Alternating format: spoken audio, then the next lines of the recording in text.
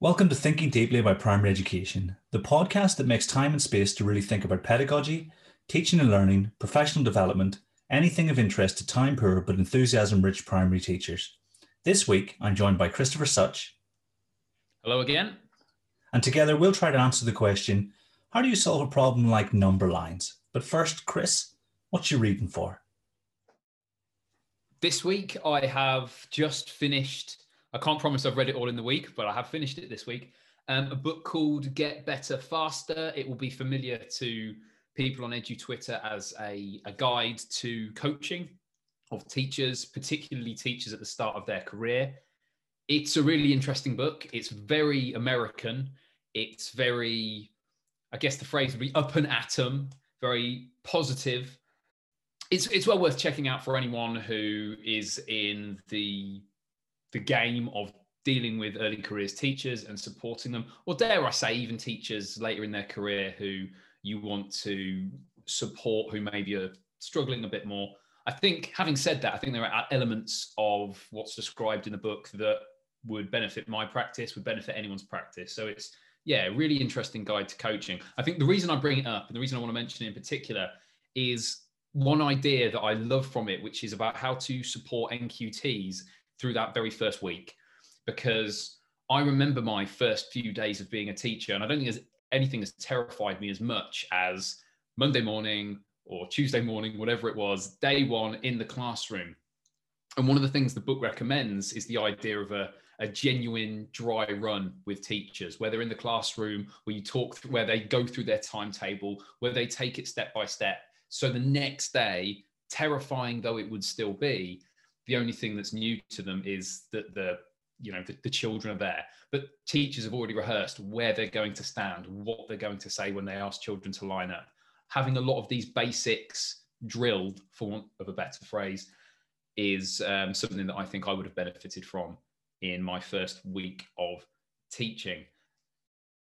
That sounds really interesting. I haven't read it, but I think I'm going to push it up the list possibly after your recommendation. Yeah, because it sounds like something that I think I'd enjoy, especially that idea of going as deep into that first week. It's not something everybody considers. It's not something I genuinely consider, but really should. That sounds great. This week I have been reading for the second time, Understanding How We Learn. And that's by the learning scientists Jana Weinstein and Megan Sumeracki. I apologize to both of them if I butchered their names, but I've only ever read their names. I've never heard them said before. And then Ollie Kev as well. And what I really like about it is that it makes sometimes quite dense subject matter the most accessible I think it has been, certainly in what I've read. It's in nice manageable chunks, so you could sit 5 minutes, get under the skin of something really interesting, stop, and then come back later. And then obviously, as with anything that Ollie Kev does, it's superbly presented, so it's almost like a really intuitive book. And so I think some of their best stuff, and yeah, I really enjoyed it, and I think it's probably a must read in my opinion. Just to add in there, I remember it would be about 12 months ago, listening to some of the Learning Scientist podcasts. There was one particularly on retrieval. Really, really interesting stuff. And that rings true with what you're saying about the book. Really accessible, yet with enough depth to keep you interested. So yeah, highly recommend their work. So I think that brings us nicely on to the subject matter for this episode. And it's something that I know we like to talk about quite a lot, Chris, and that's number lines. If you don't mind me asking, what makes number lines different from other representations of number? I think the first thing to draw out from what makes a number line unique is to compare, well, the first thing to do would be to compare it to the thing that it's most closely related to, which is the number track. Now, for those people who aren't teachers further down the school, a number track is effectively a line of boxes, a bit like the bottom row of Snakes and Ladders board, 1 to however far you want to go, or including 0. And the difference between that and, say, a number line is that they both have this. They both represent the ordinal aspect of number. They're both, in other words, show you the position of number relative to other numbers. But the difference is with a number line is that because you don't have specific boxes for specific numbers, the distance from 0 is representative of the number. I mean, that is sort of the case with a number track, but it's more in discrete chunks of counting, whereas you end up with this continuous representation on a number line. So that'd be the first thing I'd say. Before I go into any other detail, I'd fire the question back at you, because this is much more your area of expertise than mine. Beyond kind of it being a continuous representation, what would you add? So I think the number line seems to have a special place in the hearts of lots of mathematics researchers, certainly those researching early and sort of primary mathematics education, and development. Because, I'm thinking about papers by people like Teserina Nunes and stuff, where they're talking about the power of the number line. And I'll come to it a little bit later on, the connection that has between, the connection between your sort of awareness of number and how you interpret the number line. And so in terms of how it's different from other representations, it seems that a lot of people are convinced that it has this sort of intrinsic property. And, people drawing connections between, if you learn to read left to right, then your mental number line is left to right and vice versa. So it's almost a representation that's a part of who we are. And, without going completely ethereal on everybody, I think for me, that's what makes it different, is that it almost seems more than a representation. And in some instances, I think, essentially when you boil it down, it is a representation of the distance between various points. But I think there's so much to it that it almost gives us pause for thought as to when we should introduce it, because it is so powerful. It's interesting that you say that. It reminds me a little bit of something I read a little while back by George Lakoff about embodied cognition, where he talks about the number line being one of a few key representations of number. I mean, he sees number as something that is inherently embodied, something that we can only understand through experience, doesn't really stand any of that Platonic stuff. I would say one of the other things, thinking about it, that makes the number line different to other representations is the fact that you can start with what is effectively a blank number line. You can start with something without numbers or without anything on it, and then use it and adapt it and manipulate it to represent any size of number. So you can start with this number line on the board, and before you deal with it, it could be a number line that's talking from 0 to 10, or it could be a number line that's looking from, negative 50,000 to positive 50,000. There's a certain flexibility to it that makes it so incredibly powerful, I think. Yeah, there's a really good paper, and it's a meta-analysis, and I think it looks at over, studies with over 10,500-ish participants, and I think they're between 4 and 14, if I remember.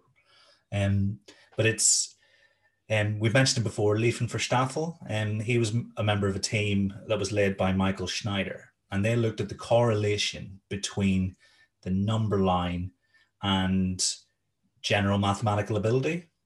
And what they said was, without ascribing any sort of causation, those with a strong understanding of the number line also had a strong mathematical level of mathematical competence. And as people got older, when they were working with, things like fractions more, the the correlation seemed to increase. And I mention that because they say one of the possible reasons is that Siegler's integrated theory of numerical development, where proportional reasoning is a key component. They say it's possible that because proportional reasoning is so fundamental to the number line, and that sense of magnitude as well, that might possibly be the reason why the number line has such a strong correlation with mathematical competence. So I think it's definitely a fascinating for something that seems so simple. It's there's so much to it.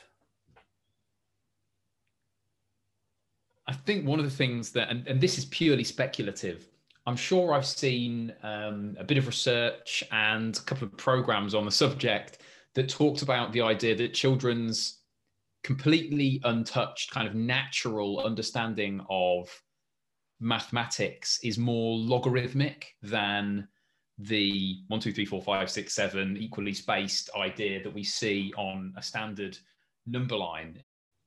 I think it might be the case potentially that an understanding of the number line allows children to move away from that logarithmic understanding of number. I mean, a logarithmic understanding of number kind of makes sense in nature, because what you need to know is there are there lots, and I mean mega lots, or are there not very many, or are there a number that we can, deal with our hands?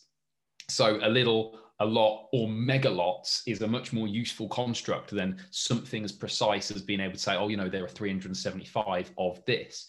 So a logarithmic understanding of number maybe does make more sense naturally. And thus maybe it's the case that the number line allows us to move away from that understanding, and thus a grasp of it helps us develop this understanding. Again, purely speculative, and I only really bring that up to highlight the idea about a natural understanding of a number being logarithmic, and something that people should check out because it's really fascinating. Alongside that, really quickly, I would say, and this is on probably a lot more firmer ground, is thinking about bits and pieces of research that I've seen in mathematics that relate to spatial awareness and the importance of the development of spatial awareness. And again, this points to the number line, because obviously the number line is itself a representation of number that takes quite a structured view of space. And thus, if children are going to succeed with it, their spatial awareness needs to be pretty strong, I would imagine. Yeah, spatial awareness comes up in that paper. And I, hand on heart, don't know enough about spatial awareness to really engage with that. When they were talking about this is one of the possible reasons why it might be so powerful a tool. I sort of said, well, I sort of put a pin in it and said I'll come back to that. But that's definitely mentioned. That one of the possible reasons why it might be so important. It's fascinating because one thing I'm thinking is that when you were talking there, when pupils use, for instance, a blank number line or an empty number line, how much they understand number and how much they understand mathematics will largely determine how quickly they're able to adapt to that strategy. And it's not a case of, in my experience, the number line can give you almost like a skeleton. Okay, here's a way to approach this. But sans solid understanding of number, I don't quite see it being worth the effort to go into that new model, if that makes sense. So and that's what's coming to mind whenever you're talking there, Chris, is how what's the balance between what we feel and what we're moving towards. I think it's definitely worthy of consideration.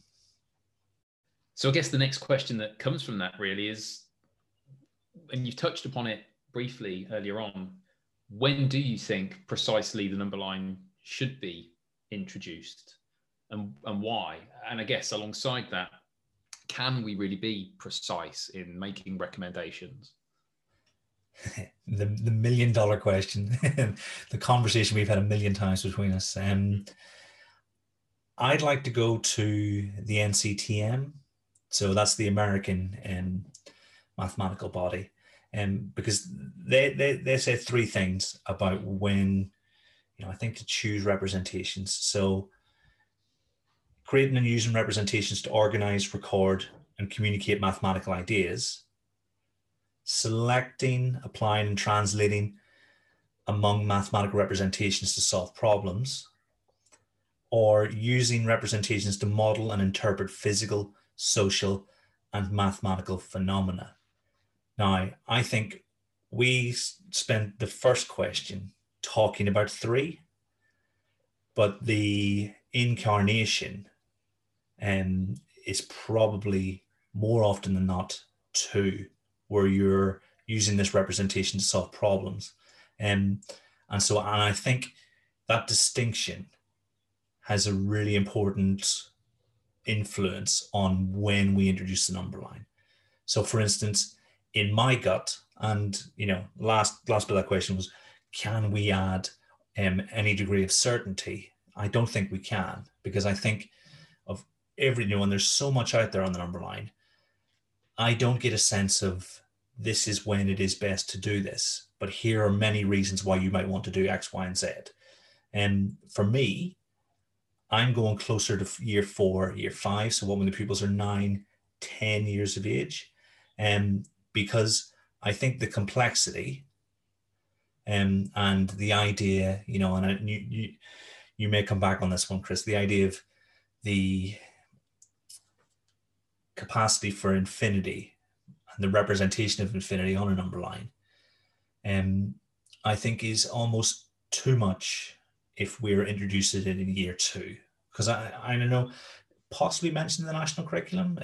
It's been so long since I've actually taught it in year 2, because we're more often than not using the number track. So I would have it later on, because I think there's so much to it that to get pupils to understand and pupils to get a proper sense, they need a whole lot more mathematics than they will have had access to in the first 7 years of their lives. And for that reason, I think that if we do that, we draw our attention, we draw people's attention to an interpretation of the physical, social and mathematical phenomena that exist, rather than it being a tool which can help you sort of, solve problems. We can count, we have an understanding of ordinality, we can use this tool to help us solve a problem. But for me, and this is totally my opinion, that interpretation of the physical doesn't happen until you've got a little bit more maturity, not much more, like I said, an extra 3-4 years. That's where I would go to. What about you, Chris? Yeah, it's one of those relatively rare cases where I think we diverge on our opinions quite markedly. I'm perfectly okay with the idea of it being introduced in year 2 for a number of reasons. I think I've heard a lot of people share your opinion, and people who know a great deal more about mathematics than I do. So, people should take what I say with a pinch of salt. But I've heard a lot of people talk about the idea of infinity being an issue because, for example, the number line representation being continuous, children are inevitably going to ask, well, what could be between 0 and 1? And then you're lost in the world of fractions. Well, having worked with children in year 1 and year 2, I get children asking me things like, you get counters out and you keep counting.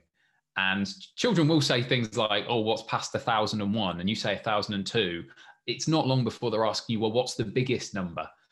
So I think the idea of us hiding the idea of infinity from them is a bit of a lost cause if they are really mathematically astute. That doesn't mean we, bring it up and we explain it in all its detail. But I think the idea that it's something that we are effectively placing a shroud over if we don't introduce the number line isn't something that speaks to my personal experience.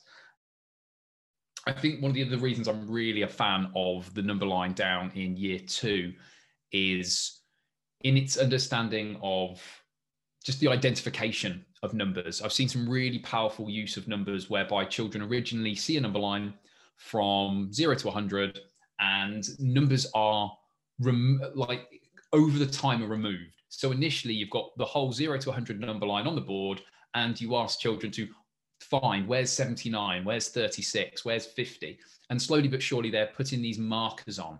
Over time, you then take away everything but the multiples of 10. So where's 23 now? And suddenly they're kind of attuned to the markers of 20 and 30 and where 20 and 30 would be. And then over time, you remove everything but 50. And then eventually you just have 0 and 100. And children are still in that stage of, you're at a stage where you can say, well, where would 37 be? I think that ability to kind of estimate on a number line where 37 could or would be is such a powerful thing that I wouldn't want to leave it until later. In particular, it's something I've noticed when I work with children who really struggle with mathematics in year 5 and 6, is how unbelievably poor they are at that particular skill, and how quickly you can teach them it, which is such a rare thing in mathematics teaching, something that children really struggle with that you can teach quickly. And I don't necessarily think that has a transformative effect when children see that, but I do think there's something about the number line, about your ability to get a grasp of numbers, to estimate numbers when you remove many of the numbers from that number line, that just, I guess you could do that with a number track, but again, I just don't think it necessarily works in the same way. Finding that halfway point then depends on whether your number track begins at 0, whether it depends at 1.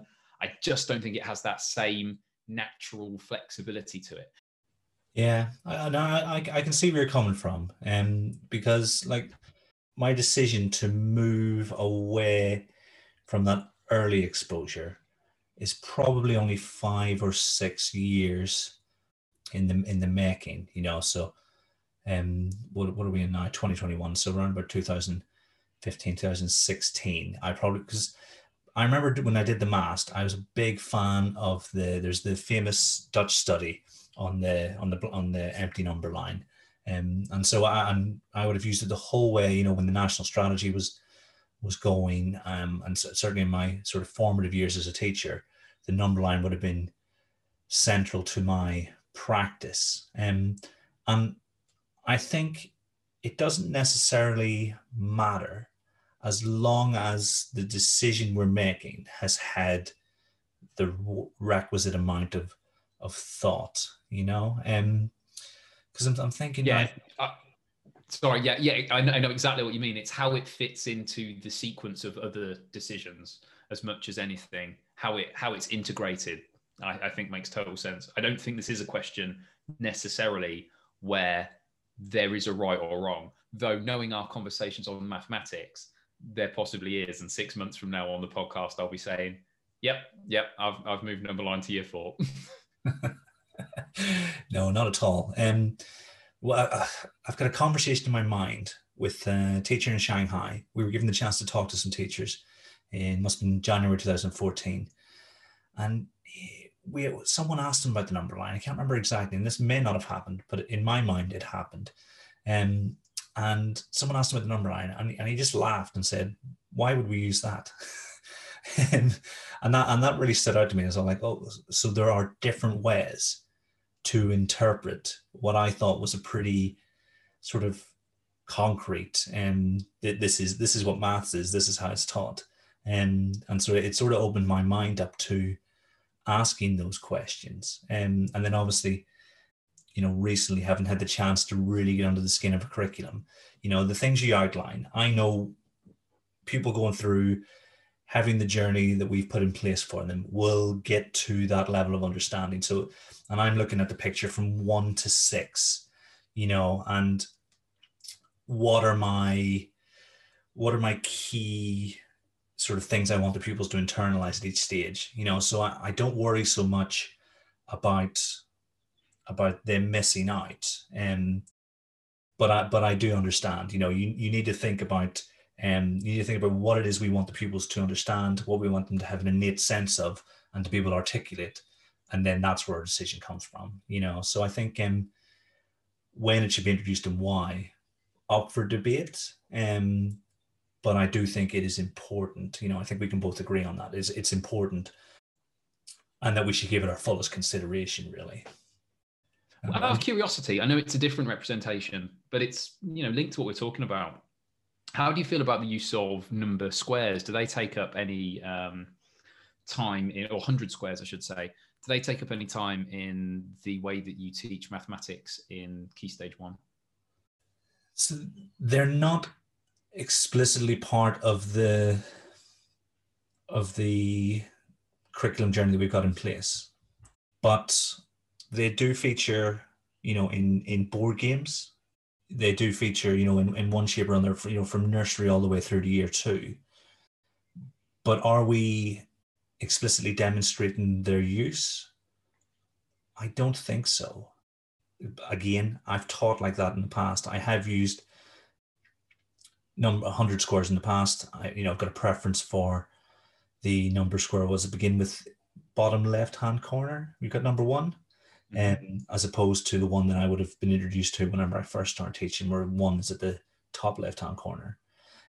But I think it's supplementary rather than a fundamental part of what we do, because again, I think that, correct me if linear isn't the right word, but I think because that understanding is probably our focus, being able to see this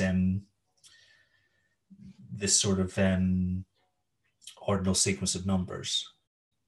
I think because that's our focus, the track is front and center, and eventually moving on towards the number line. Yeah, I think there's something much more intuitive about a number track relative to a number square. I think obviously the power of it is that it demonstrates to some extent this idea of the patterns with 10s and 1s, which is perhaps of value. But yeah, I like the idea. The thing about the number track in comparison to the number line and to the 100 square is that even if you don't do this exact thing, though I think you can do with smaller numbers, if you were to put a counter under each number, you can immediately relate the cardinal to the ordinal. So then we thought about when and why. What uses does the number line have? Well, I touched on one earlier with regards to recognition of numbers between, say, 0 and 100. And obviously that can apply to recognition between any two given points. So I think the idea of identifying and using a number line for comparison is really valuable. I think it has some quite, in some ways, limited compared to the number line manuals I used to be given back in the day that suggested that it was a panacea.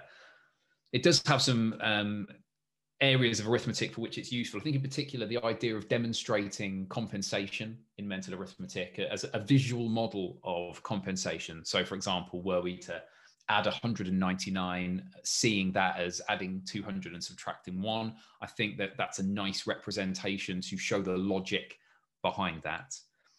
I think it can be quite powerful when it isn't a blank number line, when it's all the numbers are labeled. I think initially talking about things like skip counting, when you're talking about counting in 3s, counting in 5s, counting in 2s, equally the number track is great for this. But for those who do introduce the number line, I think it can be equally valuable for that.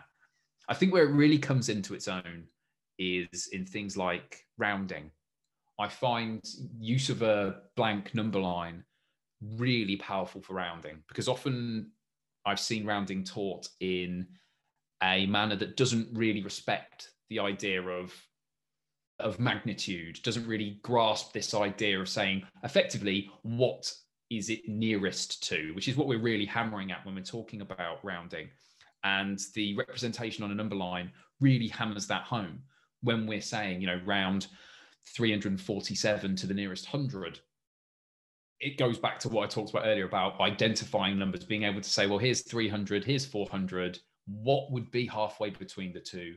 Where would 347 be? And thus, which 100 is it closest to? Which one does it round to? It gives this sense of understanding of rounding that goes so far beyond the little rhymes that people use, like, 5 and above, give it a shove, 4 and below, let it go, which doesn't really contain any understanding within it.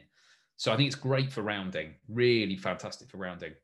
I like the way that it implies negative numbers. And you might argue, and I think it's probably true of the number track as well, that if we start counting, 0, 1, 2, 3, 4 along a number line, as we do with the number track, the question may jump into a child's mind as well as, well, infinity, what happens if we keep going that way, or the infinity of numbers between numbers. There's also the idea implicit within it of, okay, so if this is a line, what's to the left of 0? Assuming we're orientating it the traditional, way that we would do in the UK. So I think it then becomes a really useful tool for calculating with negative numbers. So for example, if we were to say something like -2 add 5 gets us to +3, being able to see why that is, being able to show that as a jump to 0 and then a jump beyond, and the partition of numbers within that. I think that's a really valuable way of dealing with negative numbers. I have to say as well that in terms of dealing with time, differences of time, in particular, where you have a start point and an end point, or you have a duration and you have a missing start or a missing end point, it's a really valuable way of dealing with numbers. In that sense, it's where I've, by far and away, where I've had most success in teaching children number problems. Partly, I think, because it allows children to visually see and remind themselves that we're no longer counting in base 10, but we're actually dealing with, we are dealing with base 10, but alongside that, we're dealing with kind of a base of 60 to an extent, which is obviously a key component of dealing with minutes. So, yeah, I think there's a lot to be said about the number line for those particular aspects. No doubt you've got more to add, or even to disagree with those. What do you think? Yeah, those some great examples. Thinking about negative numbers, Charlotte Hawthorne does a really good, I can't remember which maths conference it was. It was online, and she models really well how effective it can be in that instance. And I'm thinking about my oldest, and he's just naturally inquisitive about things to do with mathematics. And so he was listening, people talking about -5 and -6, and he wanted to know more. And so the first thing I spoke to him about was the idea of, a number line, and yeah, he really clicked onto that, and, the movement. So I think it can be really powerful in that instance. And did you mention as a model of the difference? I think you said comparison, didn't you? So I think probably worth clarifying that comparison and the difference are essentially two ways of describing the same phenomenon. Mm-hmm. Yeah, so yeah, really powerful in that way. I think it's Pete Maddock, that's his go-to, I think, in visible maths. And I think it's a really powerful one. And when you talk about time, I always talk to pupils in year 5 and 6 when we're solving problems involving time. I always start off by telling them, this isn't how time really behaves, but this is a really good way of describing how we think it behaves, and how we believe it behaves. And because obviously, I should have made Carlo Ravelli my what you're reading for, because he does a really good sort of hourglass, two triangles on top of each other to describe how you've got the present, and then you've got all the possibilities that could have happened before, sort of spacing out, and then all the possibilities that could happen in future. But obviously, you're not going to teach that to year 5 and 6. What I said earlier on about how much the pupils already know makes a big difference. Pupils who have a really good sense of time and durations can look at a duration problem and make a jump of 2 hours, a jump of 30 minutes, and a jump of 10 minutes, and they can be at the solution.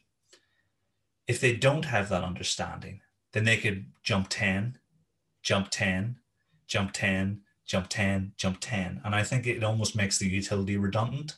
And so that's why I say what the pupil knows and what the pupil already understands makes a big difference. I don't know if you've ever encountered that before, Chris, but yeah, but those pupils who are good with time, they understand the idea of hours and minutes and um, all the things that are really sort of fundamental to that understanding of time that allow you to solve problems that involve sort of an expiration of duration. For me, in my experience, it makes a big difference. But yeah, but I think, what can I add to that?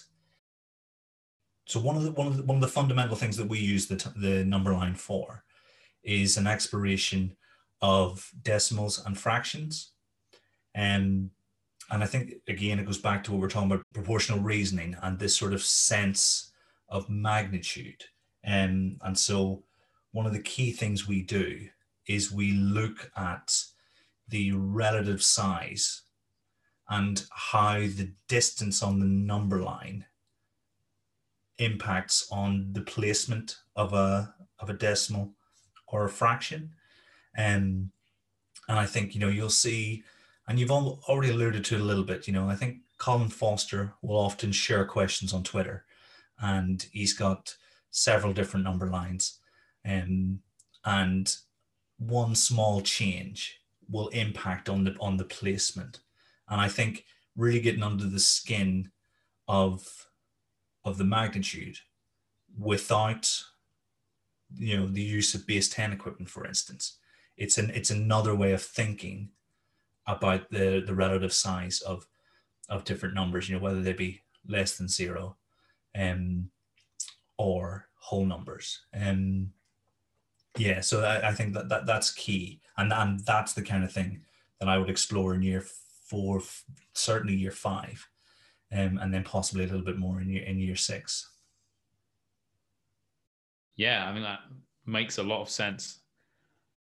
One of the key aspects of the understanding of decimals at first and fractions at first is getting it on that number line and seeing that there is a sense in which fractions don't necessarily, well, we talk about fractions being a fraction of something, so a quarter of 4, but helping them to understand this inherent idea that when a quarter is on its own, it's a quarter of 1, and that idea is almost a given. I think the use of a number line can help that. Lots of counting in quarters or in fifths or in other fractions with other denominators. It's a great way I find as well, to get around this problem that children have with denominators. This idea that, what it's like. You ask children what's larger, a third or a quarter, and at first a common misconception is that a quarter is the greater fraction, because they're just so used to this idea of 4 being more than 3.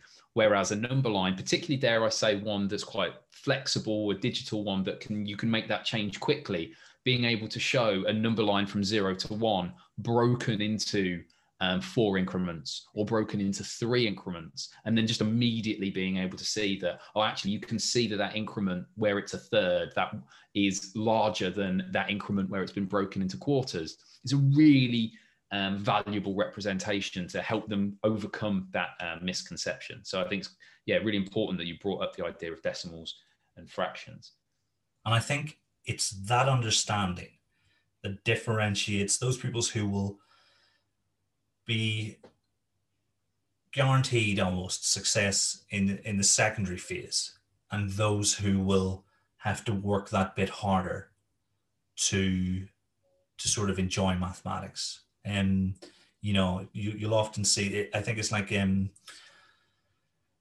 what's the phrase with, is it like it's not a latchkey, but there's something similar, but really I think if you've got that a solid understanding when you leave primary school, then the rest of mathematics is so much easier. I don't know, what do you think, Chris? Yeah, I agree. It's often been first port of call for me when working with certain children to see what their mathematics, their underlying mathematic skills are at a given moment, their underlying mathematical knowledge, to look at their understanding of the number line. In particular, like as I said earlier, their ability to estimate with a number line. For me to be able to say, well, here's 0, here's 1,000, where would 750 be? And then to say, well, okay, now it's 0 and 10,000. Where would 750 be? And that's quite a high level skill. I think, for example, that Gareth Metcalf, who was on your show a little while back, he's done some absolutely amazing activities relating to number lines that really ensure that children think deeply. There's some great stuff there. Naturally, a lot of the stuff we do with number lines is stuff that we can get children to deal with on a whiteboard by drawing blank number lines, but there are also a lot of really valuable online resources I know out there. What would you point teachers towards in this area? So I know you've got quite a few, Chris, so I won't take those. But my go-to for, the last however many years had been the ITP materials that we used to have on CDs way back when. But essentially, they've got lots of models and images that you can manipulate. And they've got quite a few interesting ideas in terms of what you can do with Numberline. And I think it's MathsFrame. They have repurposed it so that Flash isn't necessary. And so quite often I'll go to that and it's freely available. And I will use the ITP because I think it gives you a certain amount of flexibility in terms of what you want to draw attention to, and I think it's, the ITPs for me were one of those things, let's not throw the baby out with the bathwater, so when everything changed in 2012-ish, when we had the, sort of started to see the national curriculum we're working with now, there was still lots of really good stuff, for me, the ITPs, and all the really good work that had been done on reasoning, were probably two of the fundamental things. I thought, well, I don't want to lose this.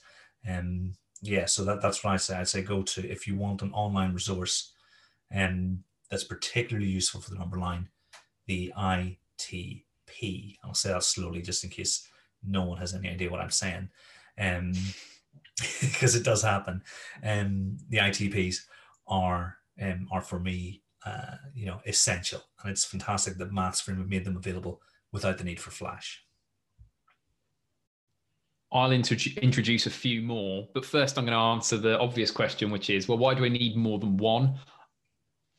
Each of the Numberline online programs that I'm going to describe can do basically all of the jobs that you want them to do, or most of the jobs that you want to do with them. But each of them has their own advantages that I'm going to describe. And it's well worth just bookmarking all of them because of the slightly different advantages they do have.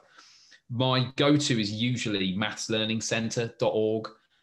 It's Maths Learning Center. Center is spelled the American way, so I presume it's an American website.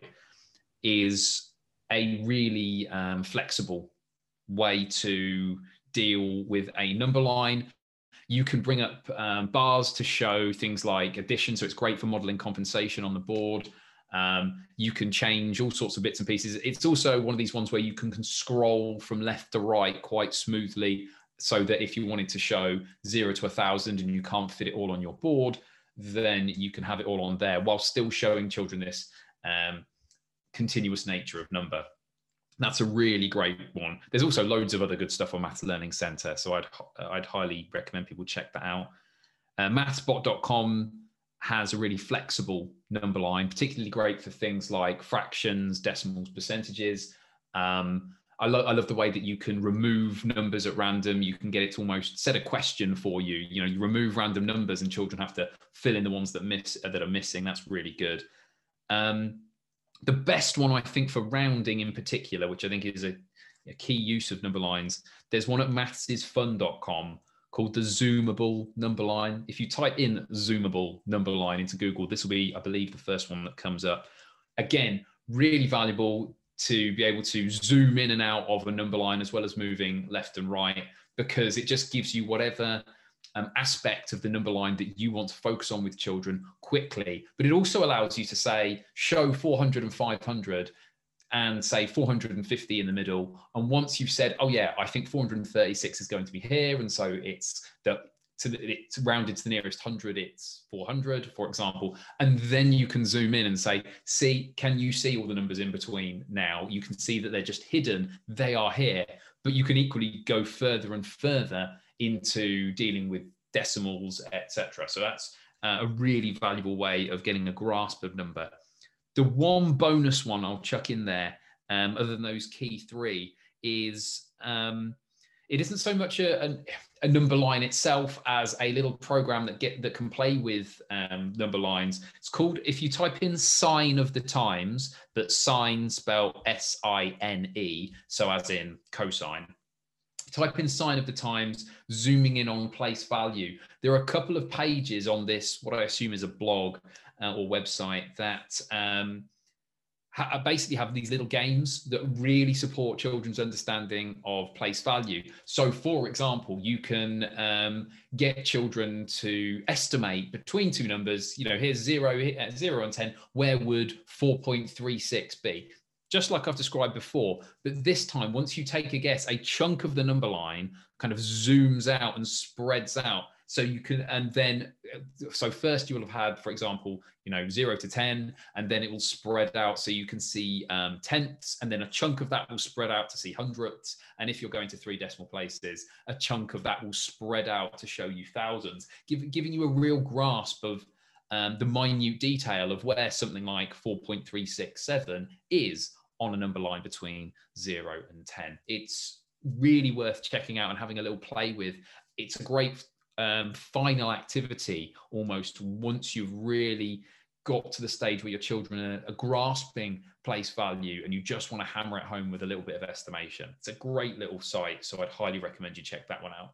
So we've got mathslearningcentre.org, mathsbot.com, mathsisfun.com with the zoomable number line, which is great for rounding, and Sign of the Times, spelled S-I-N-E of the Times, and that's zooming in on place value. They've got one for decimals, which you can adjust to different decimal places, and one for numbers for integers, say between 0 and 1,000. So really great for different age groups. Nice. I had MathsBot and Maths is Fun on my list, but what I really liked about yours was that you were demonstrating, and this is why I didn't want to steal them away from you, you were demonstrating that the number line you choose and the functionality it has will be very much driven by what you're trying to draw attention to. You know, so really thinking deeply about what it is we want to achieve. So I think we could go on for a long time, and I'm probably one to revisit in the future. But I think we've probably covered as much of number lines as we are going to in this episode. So I think before we finish, let's turn our attention to a question, you know, that I found really interesting on social media. And I think it was along the lines of, what is the value of constructing a reading spine? I'll start with the mundane. I think one of the things about plotting out the journey that children will experience in terms of literature and also the aspects of reading that don't relate to novels is that you can then make a commitment to it and buy some books, get them into your school, one between two. And even if this is a process that takes a number of years, you get to a stage where there are enough books that match, you know, the needs of your school, so that your reading sessions can have reading material in them without having to do lots of photocopying. Incredibly mundane, but it also is such a time saver for teachers. It means children can experience books in a much more pleasant way. But yeah, so the first thing, it allows schools to invest in quality books that they can, that the children can read from.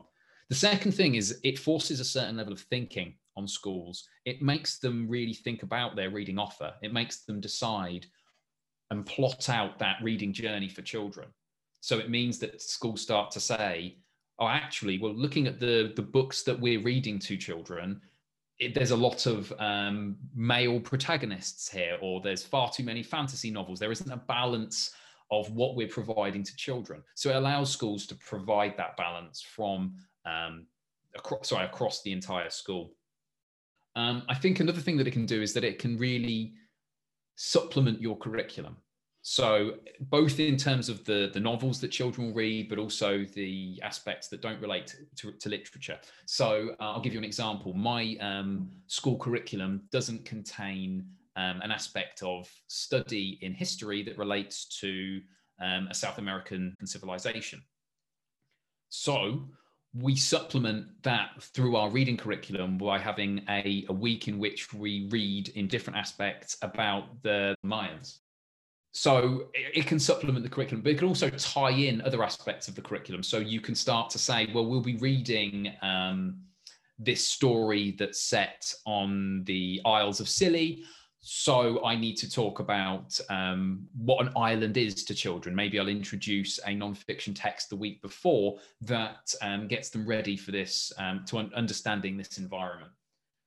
Once it all fits together, you've got something quite special in a reading curriculum. But that only happens if you've developed a reading spine. The last thing I would mention, and I've obviously mentioned it a couple of times already, but quite often when it comes to reading spines, schools think about the literature that their children are going to read.